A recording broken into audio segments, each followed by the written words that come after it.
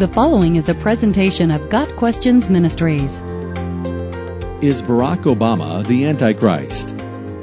Typically, there are at least two inherent flaws when this question is asked. First, in the United States and surely other nations, many seek to demonize those with whom they disagree politically. Calling a man the Antichrist is essentially declaring him to be Satan incarnate. Some were convinced that President Bill Clinton was the Antichrist.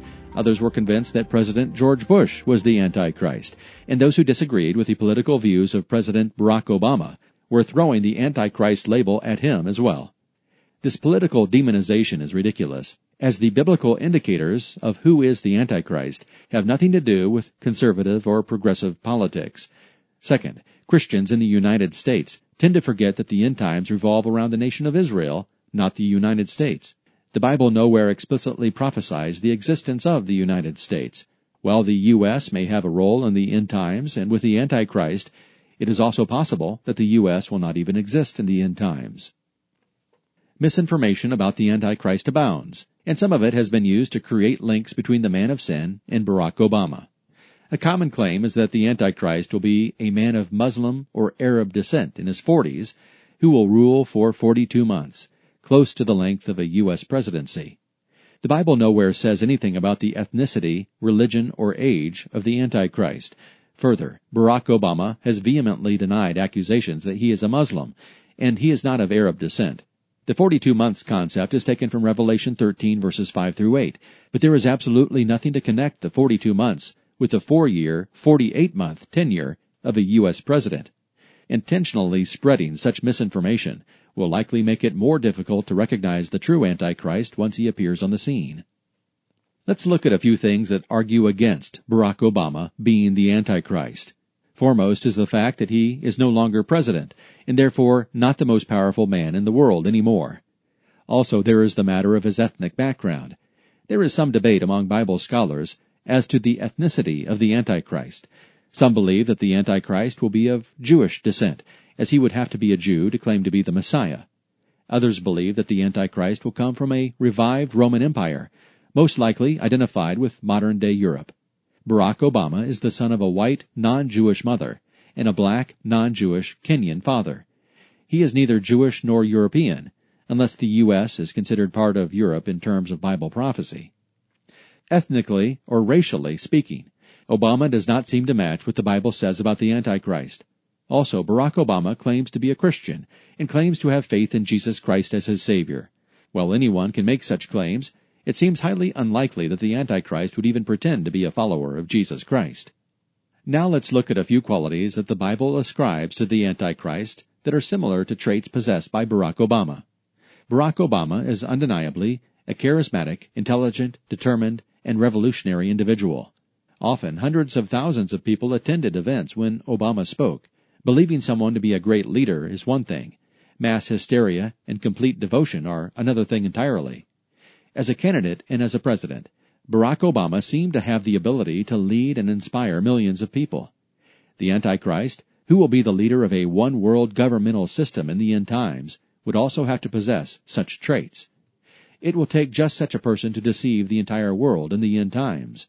The Bible prophesies that the Antichrist will come to power promising peace, but will rule the earth in a time of evil and devastation. Barack Obama's message of world unity and peace was similar to what the Bible says about the promises of the Antichrist's reign. Further, Barack Obama favored a big government, globalist approach to solving the world's problems.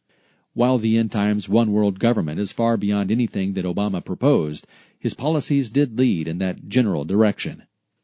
Probably the most important factor in identifying the Antichrist is the nation of Israel. The Bible teaches that the Antichrist will enter a 7-year peace covenant with the nation of Israel, but then break the covenant after 3.5 years. Daniel 9, verse 27. The Antichrist will then essentially attempt a second Holocaust, the annihilation of the nation of Israel and Jews around the world. Barack Obama claimed that he would come to Israel's defense should it be attacked. At the same time, Barack Obama made some unclear statements regarding his support of Israel and had relationships with individuals and groups with anti-Semitic tendencies. Obama's claim of support for Israel, contradicted by dubious statements and troubling relationships, did seem reminiscent of what the Bible says about the Antichrist's relationship with the nation of Israel. So is Barack Obama the Antichrist. Unless Obama could somehow re-emerge as a global leader, it is not even remotely likely. While Obama does possess some traits that are similar to what the Bible says about the Antichrist, the same could be said for many of today's world leaders. 2 Thessalonians 2 verse 3 states that the Antichrist, the man of lawlessness, will be revealed. When the time comes, it will be abundantly clear who he is. Rather than speculating and demonizing, our responsibility is to be wise and discerning based on what the Bible says about the Antichrist. Don't let anyone deceive you in any way, for that day will not come until the rebellion occurs and the man of lawlessness is revealed, the man doomed to destruction.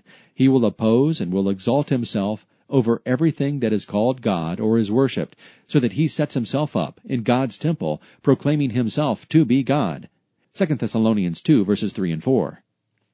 I saw a beast coming out of the sea. He had 10 horns and 7 heads, with 10 crowns on his horns, and on each head a blasphemous name.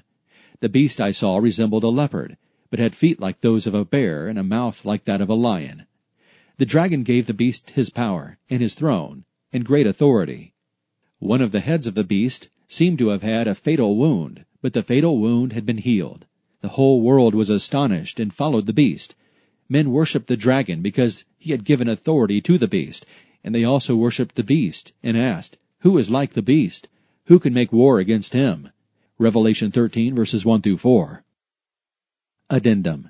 There have been claims that the name Barack is found in the Quran, and that this fact gives legitimacy to the idea that Barack Obama is a Muslim and or the Antichrist.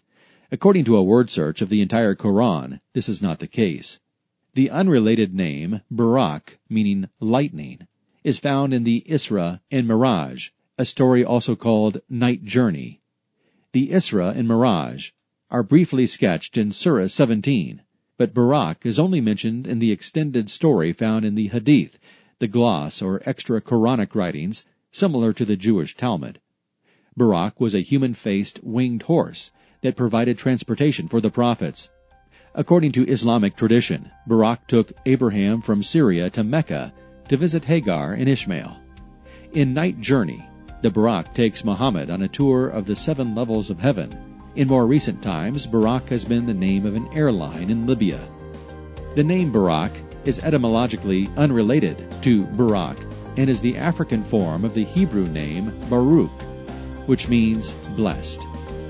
Got Questions Ministry seeks to glorify the Lord Jesus Christ by providing biblical answers to today's questions.